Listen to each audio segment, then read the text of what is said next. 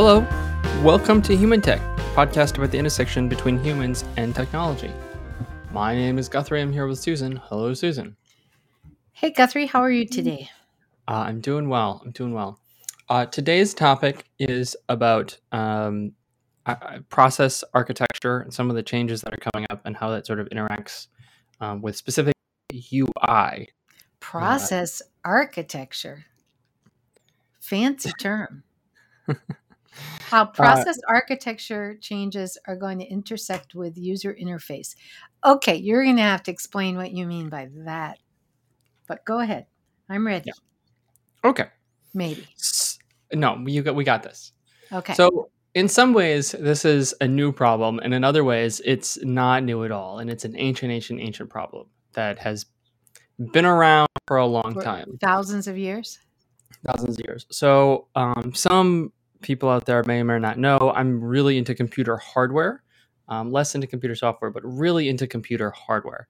And I follow all of the trends and process nodes. So process node is the family of technology that various companies use to create chips that everything runs on. So this would be We're getting very nerdy here. yeah, right. You have the Intel CPU, you have your NVIDIA graphics card, you have your AMD. And you keep up on all that. Oh yeah. So right now, I've talked in the past about stagnation in Moore's law. I mentioned it a couple of years ago. I'm sure everyone remembers that. But No, they don't. but yeah, so there was a stagnation. For those of you who do not know, making chips is a very difficult, very expensive, bleeding edge process. And there are just, at least for the, cutting edge, there are not very many players in the space, hardly any in the entire world. So, one of the reasons why you want bleeding edge nodes is that the smaller you can make the little component chip, it means you can fit more of them in a single size. You can reduce the power that it uses. There are all sorts of benefits to having a smaller node. Generally, the newer / smaller the node, the more you can, the better your chips are relative to other designs on previous generations. Okay. Now, so there is, of course, an advantage of having the best node, and the company that probably does the best job of this is Apple. They don't make any chips. They design their own chips, but they actually are not creating anything out of silicon. But what they do have is they have incredible size and scale. And so when the new node capacity becomes available, they are front of the line. They get to book their stuff before anyone else, and they get like 8 months of just crushing it and amazing performance. The best example is often with their with all their chips, with their mobile chips, and with now their what's now M1, their desktop custom designs. The custom designs are very good, but it's unlocked because they're using new node tech that no one else has right now. And in a couple months or in a year, it will, the competitors will show up. Everybody will catch up. Okay. Yeah. So there really is a competitive advantage. There was a period of stagnation, and it was in the space. It was sort of a running joke. There are only a couple companies that actually make chips. Beyond, there's some like weirdo ones in China or something. I'm going to skip those. But there is Intel, probably the biggest chip manufacturer in the world, and they make a bajillion gazillion chips. Chips you wouldn't even imagine that they make. They make all kinds of stuff. We of course are familiar with the cutting edge, CPUs that they use, but they make all kinds of stuff. And then there is the second biggest player is TSMC, which is a Taiwanese company, and they potentially are, over the last decade, they've established themselves as maybe the most with it, the best chip fab maker in the entire world. Everyone uses TSMC. Everyone wants to get on TSMC. Even Intel uses TSMC for their new graphics cards. Their nodes are just really good right now. Apple uses them. NVIDIA uses them. AMD uses them exclusively, I think, for their current generations. So that's TSMC. Samsung has nodes. They make Samsung. There's also a sort of a sister technology, which is the companies that make stuff for like RAM, like memory modules and stuff. That's a little different. But yeah, Samsung has a node, and the most recent node has not been great, but they have their own fabs. So if you get a Samsung phone, the international versions are made. They have their own fab. And then there's Global Foundries. They used to be a big player, but they were like, we can't compete. We're with TSMC. We're just out. So I think they're still puttering around, and they have older, bigger nodes, because you still need the old nodes to do stuff like chips for cars or calculators or toasters or something. Refrigerator. Yeah, you listen. The older nodes, they're still useful, but you don't need them on. You don't need the cutting edge. And then there's other smaller, Texas Instruments, I think. You are going to get to where this intersects with UX or UI, right? Yeah. Okay. Just asking.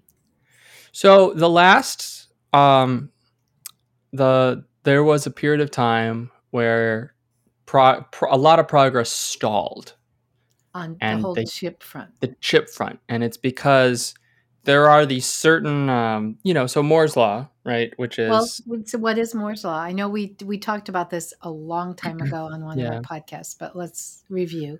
Moore's law. There was I believe it was Intel's founder, Mr. Moore. Seriously? All right, now we have to go look this up, and I'm sure I asked the same question when we first talked about this. Or is it Robert Moore? Moore's law. Moore. Okay. Gordon Moore. Gordon. Yes. Okay. Gordon Moore. While working at Fairchild Semiconductor, supposedly, he then went on to co-found Intel. Yeah. So this was in 1965. I don't think people realize how fundamental Intel is to semiconductor manufacturing. They basically invented everything. So everything. So the only people who make CPUs are Intel and AMD. AMD used to be an Intel brand. The only reason it exists was because of antitrust, and Intel had to spin them off, so they had a competitor. So interestingly, everything we're doing on computers, we pretty much owe to Gordon Moore, and nobody knows his name. It's amazing. So even all the processors, there's the x86 processor, process instructions, that we use, and that's how all the computer code runs in the entire world is on x86 processors. There's some really weird stuff in supercomputers, but basically it's all the x86 instruction set, and it's called x86 because of the 8086, which was the Intel processor. I remember that. 70s and 80s. So it's that is the every single computer in the entire world. It's its evolution tester was this Intel 8086 processor. All right, it's really crazy influential. This is the according to some website that I'm looking at. You can tell me if you think this is accurate. That Moore's law is a term used to refer to the observation made by Gordon Moore in 1965. It's a long time ago. That the number of transistors in a dense integrated circuit doubles about every 2 years. Is that what you know of as Moore's law? Is that accurate? The transistors has sort of fallen by the wayside. That was the term in 1965. Yes, but you can just say elements. I had a transistor radio. I remember when is that term used anymore? Do you know what a transistor radio is? Well, I do. All radios probably still transistor radios. They're just called radios now. But they didn't used to be. Because they used to have vacuum tubes. Right. They used to have and vacuum transistor. tubes. I mean, all computers used to have vacuum tubes. Before they invented the transistor, And so you had to use a vacuum tube. the big thing, and these were coming out of Japan, and when would this have been? Sometimes in the 60s. That now, because when you had radio, I know I'm taking a digression. Please, you can just be patient or not.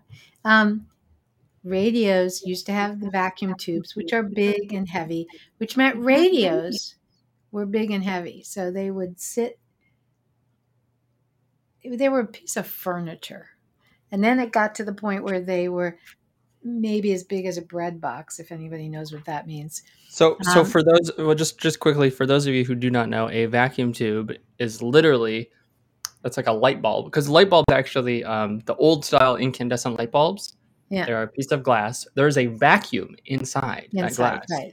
And then there's a filament. But and so a vacuum tube, it's a piece of glass that looks like kind of like a bulb, and there's a vacuum on the inside. And that was all kinds of something. stuff had vacuum tubes, and radios had vacuum tubes, and they're big. And so the radios were big and heavy. Like I said, initially they were a piece of furniture, and then they got to a tabletop variety. And then instead of vacuum tubes, the Japanese, at least that was my understanding, came out with transistor radios made with transistors rather than vacuum tubes, which meant you had radios that were like this big. And that was just amazing. You could bring, because I remember I lived in New Jersey at the time, and we used to go, I was a kid, and we used to go to the Jersey Shore, and all of a sudden now everyone was playing the radio at the shore on their little transistor radios. And that was so cool that you could take a radio with you anywhere you went. That was like mind-boggling. Okay, yeah, that's sad. I'm really old. All right, now, where the heck were we? So you were talking about Moore's Law, and you were talking about stagnation. So Moore's Law has, done a pretty good job, but sometimes there are these, I guess, sticky points. There are these cliffs in Moore's Law where things get stuck. Things don't progress in a 2-year cycle. It's incredibly complicated, and the smaller you do everything, the more expensive and the more complicated it is, and that's why. So when was the last stagnation? So the last stagnation started around 2012. Okay, 2012. And I remember because I built a computer at that time using the Sandy Bridge, I believe it was Sandy Bridge Intel processors, 2500K. Okay. That was the chip, and it was like a really awesome chip. And basically, things were started to slow down about that time. Yeah.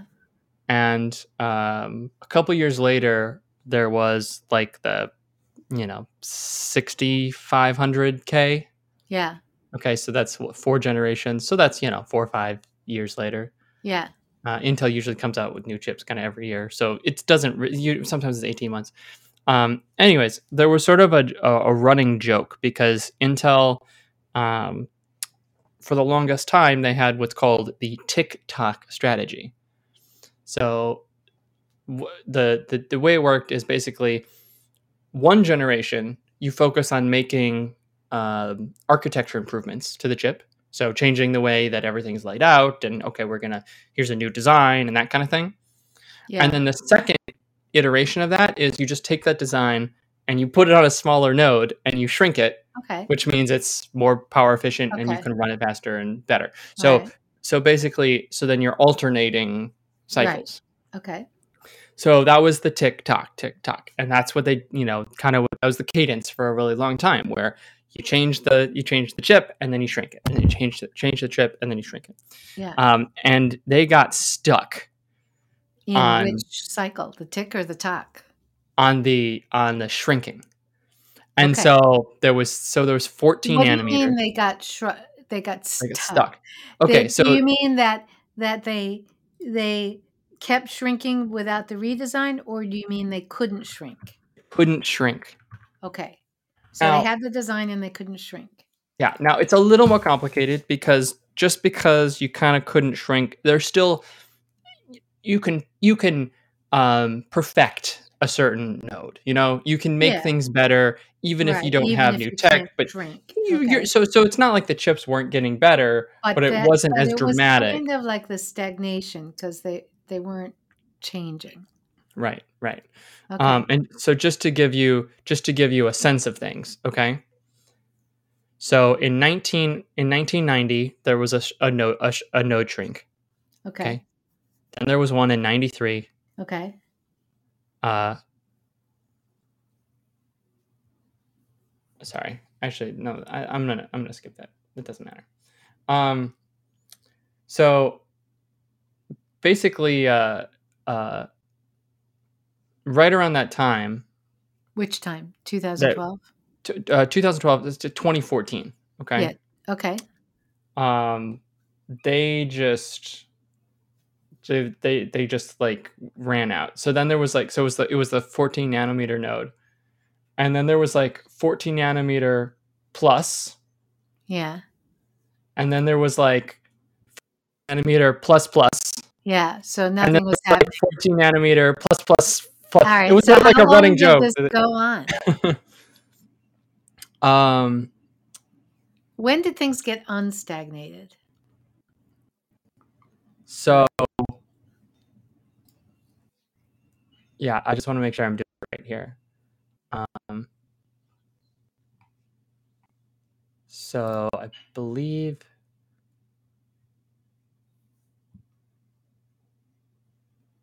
yeah, there was Ivy Bridge. I mean, it wasn't just that node. It was the kind of the ones before it. Like the ones before it kind of were like slowing down, and then Okay. it just sort of hit a standstill. So as far as I can tell, um,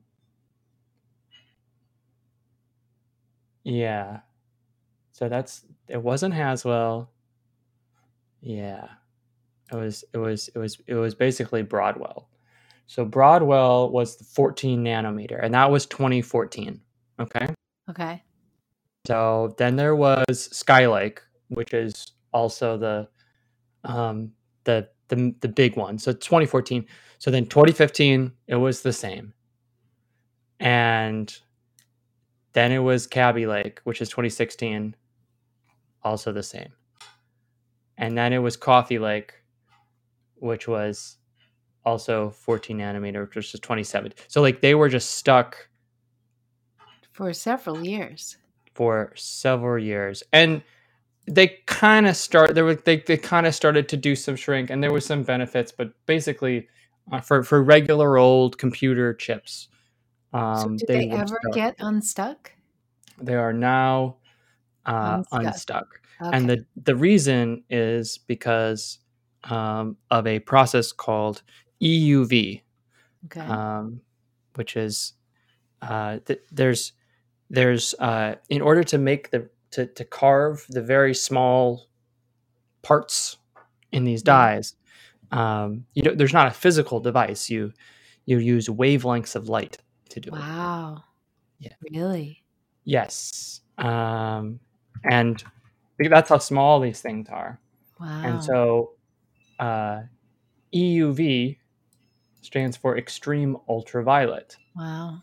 And so basically, if you think about wavelength, right? You know that red is like the bigger The big long waves, long waves, and and it's just because it's bigger, you can't make things as small. And so when you have like ultraviolet, it's a it's the much tiny, tiny, tiny tiny. thing. So your wavelengths of light are smaller, and so you can make smaller components.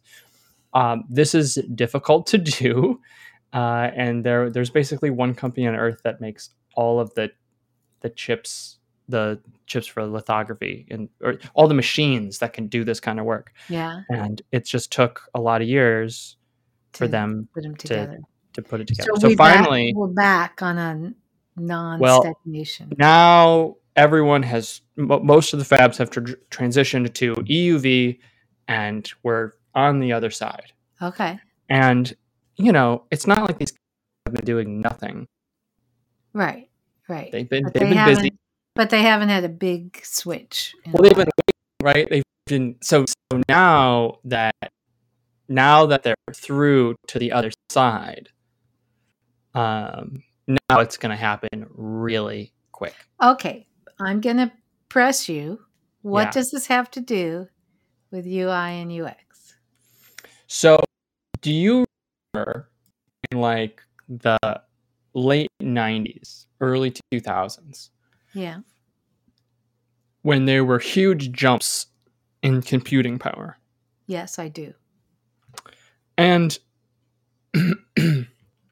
so, you know, suddenly, you know, you go from Windows, you know, 3.1 to Windows 95 to Windows XP. Yes.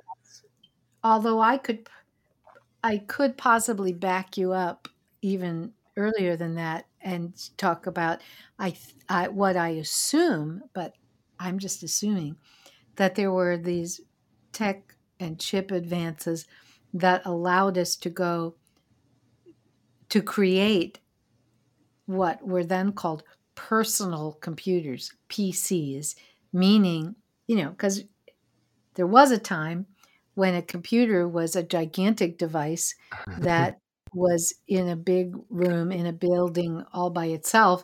And then you know, what I think is funny is that we had mainframe computers, and then we had mini computers. We eventually got to mini computers.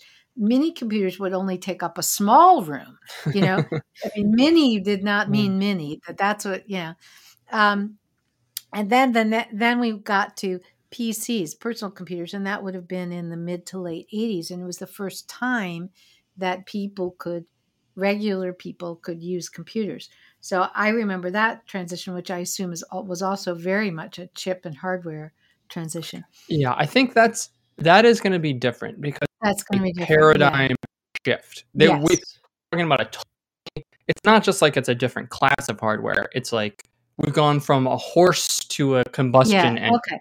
All right. But if you're talking about the late 90s and early 2000s, yeah, I remember, because this is when I mean, from a UI UX perspective, this is when we shifted, for instance, to graphical user interfaces in a big way. This is when we shifted to much, much different quality of monitors and visual processing. And that's why I think like XP is maybe like the bigger shift, right? Because before then it was a graphical user interface, but it was flat, it was two-dimensional, there were no fancy animations, and all of a sudden you unlocked this performance, and there were things that popped up, and there were all kinds of animations and programs, and everything was, you know, HD, and it was different. That was a big change. Yeah. Because likely in the next 4 years, it is entirely possible that we will see a 4x in computer processing power on regular desktop machines. All right. So you think that from the early 2000s to now, which is a long time, we have made incremental improvements in terms of the visual. 2010s, not the early 2000s, 2010s. Okay, from the 2010s. Well, okay. But I'm going to argue with you here, okay? Mm-hmm. That's fine. You can argue. I'm going to argue with you that the changes from a UI UX visual perspective were quite big in the early 2000s, and that since then, in terms of these visual aspects, animation, UI UX, there have been changes and improvements all along, but they haven't been sudden, except in mobile devices, and that was a huge, you know, that's huge, right? Where's the bottleneck, right? And in mobile, you have tons of bottlenecks. Yeah, and that's you know, to me, if you're talking again about UI, UX, visual animation, the huge changes in the in like from 2008 and so on, we're in mobile, but what you're saying, and otherwise, I think it's kind of been my memory, and I could be wrong, is that it's been incremental. But regardless, you're saying that we are possibly on another edge here of a big change. And the question is, if we are on the edge of a big change in terms of processing power, in terms of visual rendering, in terms of animation, what's the impact that may have or could have on the UI slash user interface slash user experience of So, stuff? so let me ask you a question. Yeah. Why don't our applications today look like Windows 95? Well, some of them do. No, but like modern, modern cutting edge stuff, Well, okay, why don't they? Some of right? it, It's like some of whatever it has horsepower we have, the developers are like, horsepower. we gotta use it. Yes, although some of it has to do with trends. It's like fashion. It's like clothing. It is. Like, oh, uh, the waistband of the pants is supposed to be halfway up your chest. No, it's not. It's supposed to be below your navel. Or the the the width of the pants at the bottom by your feet is supposed to be really tight. No, it's supposed to be a big bell. I mean, Well, let these me give things you an kind of example. pendulum Let me shifts. give you an example. Yeah. And so, if you remember the Windows Vista days, Yes, I do. and people did not like Vista, and that was a No, problem for Vista different was not reasons. a yeah. The One of the big things that Vista and then into Windows 7 did unlock was that in XP it was three-dimensional and there were animations, but it didn't necessarily have a scheme for fancier animations. And what Vista and Windows 7 unlocked was transparency. So you could have like one window, like when you move it, it would like become transparent and you could sort of see Yes. underneath it. And so all sorts of programs and stuff started doing, because you couldn't do that before because there wasn't the Yes. computing power to calculate, multiple visual things at the same time. And so all of a sudden these fancy animations that before were not possible, it was possible. And so they did them, regardless of not if it was perhaps a good idea. Okay. Now, all right. Now you did it. Now you pushed the buttons. Yeah. Now I'm going to lodge a complaint. Yeah, sure. I have a complaint. So my complaint is that what's been going on for the last, and I wish I could think, I don't know that I've thought this through enough to know how long a time period we're talking about. 5 years? 10 years? Probably more like 5. And it's so interesting that you brought this up, Guthrie, because I think there are these changes that happen that I don't know. Maybe it's just because we're so busy. I don't sit around and think about these things. But I think there are changes that happen that you don't realize what's been happening until someone asks you a question and you look back and you go, wait, what's happening? All right, here's my complaint. My complaint is, what does UI mean? What does it mean to design a user interface? What does it mean when we talk about UX design? And where has that gone? I think UI and UX is wandering off into this place that it didn't used to be. And I think some of us, like me, have not been paying attention. And then I think it's caused a big and very important gap.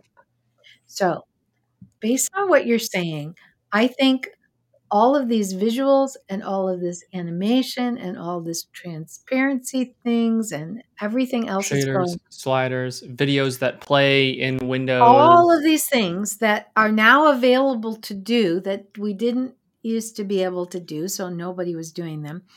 They're all being done now. And for some reason, instead of, and honestly, anyone can call in or write in or interrupt us if you don't agree. I think instead of that whole field necessarily having its own specialty, it has taken over what the term user interface. And to me, old school me, to those of us who've been designing user interfaces for decades, that's not what a user interface is. But I think that if you say, oh yeah, we got to design the user interface, I think now for a lot of people, they are referring to this. They're referring to visual design, they're referring to animation, they're referring to all of that. And that's okay, I guess. But there's this piece of design work that now is getting lost that I think is, of course, I'm going to say this because I've been around for too long and I'm old school, but I think there's a part of what I thought was interface design, or maybe you want to call it UX design, that it's like a lost art. It's like nobody's doing it. So, you and I have talked a lot about the fact that UX research and user research has grown unbelievably. And, a not insignificant part of our business now is finding good UX researchers to help us with our projects we're doing for clients, and clients want them as contractors and clients want them as permanent hires. It's like this growth thing. And now there's like this, if you talk about, UX research versus UX design, what the heck is UX design? It's I don't think it's clear anymore. I read an article recently which said it's dead, that UX design is dead, and that it's all turned into user interface design and visual design and animation design. But there's this piece, in between all the research you do, and before you start creating screens and pages and whatever, there's this piece of design that I'm just going to call conceptual model design, because I don't know what else to call it these days.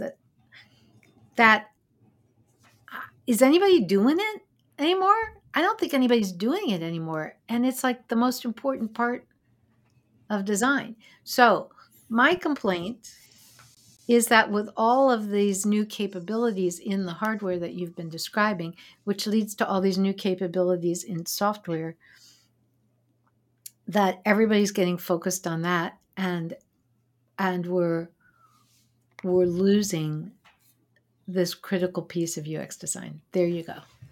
I've said my piece. Well, it hasn't. My point is, it hasn't started yet.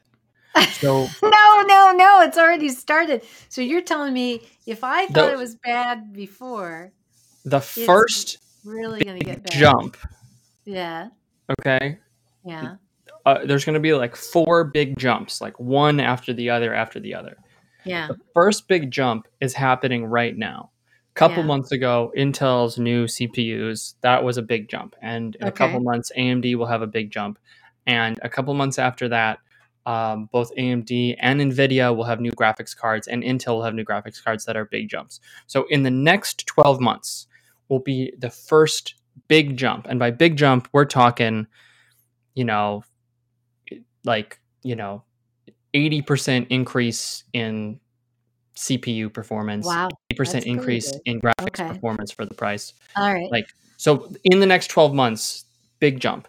And then after that, another big jump. And after that, in a year, another. So these big jumps are going to be coming that will again, like almost every generation, every 2 years doubling performance, 18 months doubling performance. So it's going to, a top of the line computer as of last year will have 1/4 the performance of, a regular computer in a couple of years. It's going to be really wild. And there have been times in my life when that has happened. I've lived through those. You obviously have as well. But it hasn't happened in a while. And I think we just kind of forgot oh my God, you can do this on a device this small. All right. So all right. So from a UX behavioral design perspective. Right. There's suddenly going to be all this horsepower. So what are we going to, how should we, and other people listening who are in this field, how should we think about this? How should we prepare for this? What do we do? Any answers? Okay, now, Guthrie, you have frozen. So I don't even know if you can hear me. All of a sudden, I guess the question I asked was so difficult that it overwhelmed. It's kind of funny that we're talking about changes in power and chip design, and then his computer freezes. So I'm just going to keep talking and hope that he comes back. So I'm thinking, and I don't know if Guthrie's going to agree with me or not, that we need, I hate to further segment things, but maybe we need to. Maybe we need to really get serious about, it's interesting. Do we as UX people and user interface people, do we want to let more and more of this go and become not UX infused and not part of UX? Do we say, okay, yeah, hi Guthrie. I kept talking while you were gone. So how do we prepare for this? Do we just let more and more of UX and UI, things that we used to think of as being UX UI, do we let go of them? Let that become design. Let that become technical. Hope we can figure out a way to influence it, but just let there be specialties that are doing that stuff, and that's not what we do? Or do we hang on to it and say, no, these things, these animations, these capabilities, this motion you're building in, these visual changes, they are integral with what's called the user experience. We will not let it go. We're going to hang on to it. This is still part of what it means to do UX. Can you hear me? Yeah. I'm back. I know. Did you hear what I just said? Yes, I was just making. I didn't want to. Yeah, I can hear you. So, how do we deal with this from a UX? To my mobile hotspot. How do we deal with this from a UX behavioral design point of view? If anyone can tell me why my internet goes bad at like 1 p.m. and that's the only time. You are off topic. Well, I think there is a difference. I think it will depend on the application, because there are some applications, because the new stuff is coming now, right? So if you look at applications that need to run on a wide range of computer hardware, they're still going to be limited by previous machines, and I don't think you'll see a whole lot of changes there. So you're talking about the new stuff. Yeah. So if you think of like a website for some healthcare company or something, right? All sorts of people on all sorts of devices, including low-level ones, will have to use it. And so that will remain conservative. But if you're doing new product design. Well, that's exactly right. So if you're doing new stuff, if you're doing, video game things, if you're doing, Well, stuff that, anything, but if it's, new and it's supposed to run on, you want, or maybe it's like you detect the device, and if it's a newer device, you use then the you new run the newer. version. Yeah, yeah, Yeah. yeah. Because you want that, you want to be competitive, you want to be doing the newest. Think of how flashy things could be. Okay, but all Crazy right, high textures, all right, all right, resolution, all right. You snazzy know, I animations. know, but here you see, this is the analogy. This is the, this is, every time there is a big switch in, in especially visual capability, Right. um, w- typically what happens is, everyone goes crazy and they do all this stuff. And then eventually somebody says, I don't know that this is very usable. And then all of a sudden the human factors, usability, user experience part of it comes into play. That's you, at least that's been the history. But I get the feeling that, and so there's this time period where everyone is enamored with the new capability, regardless of whether it's, it's useful or usable or not. But I also feel as we march into the future, that question about usefulness and usability becomes quaint, and nobody wants to hear about it, um, and and it gets ignored. Uh, so and that's why I think, this question of, is UX design, you know, still viable or is it dead? Is I don't know. I'm very concerned. I'm very concerned about this. So, like I said, my question is, do we let go of this and just let the technology and the possible design stuff, just let that group have it and see what they do? And then we're involved in the research phase, and we're involved in the evaluation phase afterwards, when it's a big mess and we can let everybody know it's a big mess, but nobody's going to change it. I don't know. I'm worried about this. I'm worried So about I this. mean, right now, not a lot of people use 4K monitors. Yeah. A lot of people use 4K televisions, but Yeah. when it comes to monitors, most people are on 1080p still, or even 1440p. Yeah. And once you sort of hit that magical threshold, right, where 50% of people are on 4K monitors, right? It's like, all right, now we're going to design for 4K Yeah. screen resolutions. Yeah. Yeah. Yeah. And I that know. means that you can cram a lot more visual stuff because it'll be so much clearer, right? It's the same as if you took, a normal monitor and just sort of stretched it, but it's the same clarity. So you could have all sorts of, so I was just looking at an app right now, right? And they have room for a couple badges, a couple things, a thing here, a thing there. Whereas like in the future, maybe there are modules all over the place and it gets busier. And there's, you can put a lot more stuff because the textures are higher resolution and everything's cooking at, 4K or something. So these are the busyness All of it. right. All right. I have a question for you. So Yeah. let's say you get a phone call from one of our clients. Uh-huh. Well, you probably wouldn't get a phone call anymore. Let's say you get a message from one of our clients. Mm-hmm. And the question they have for you is, what should we do about what should we do to prepare to be active in the UX UI of this new technology? What would you say? I have no idea.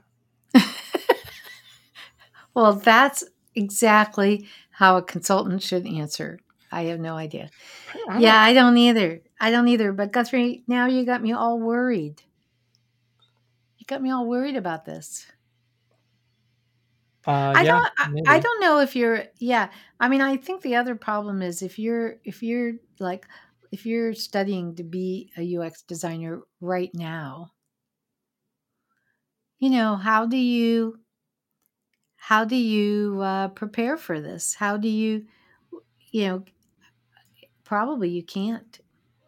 Probably you can't, because it's not like you can learn how to design in this at the moment, because it doesn't exist. Yeah, no, this is problematic.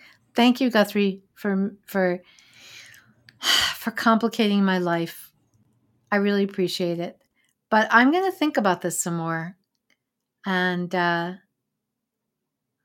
think about where what is the role of UX in all this. That's what I'm going to think about moving forward. All right, we have just about used up our time, as we usually do, and Guthrie continues to have, unfortunately, technology challenges. So I'm going to kind of see if I can take us out, since he usually does that, and he's not here at the moment. So if you have questions or comments on our work, if you have suggestions for future podcast episodes, please contact us. You can reach us. The best email to use is info@theteamw.com. And we love to hear from people. So go ahead and let us know. And in case you don't know, we do these live streams once a week, usually at noon Central Time in the U.S. time zone. And they stream live on LinkedIn and also on YouTube. And then is also available as an audio podcast at Human Tech, as the name of the podcast. So that's what we have for you guys today. And thank you so much for listening, and have a great rest of your day.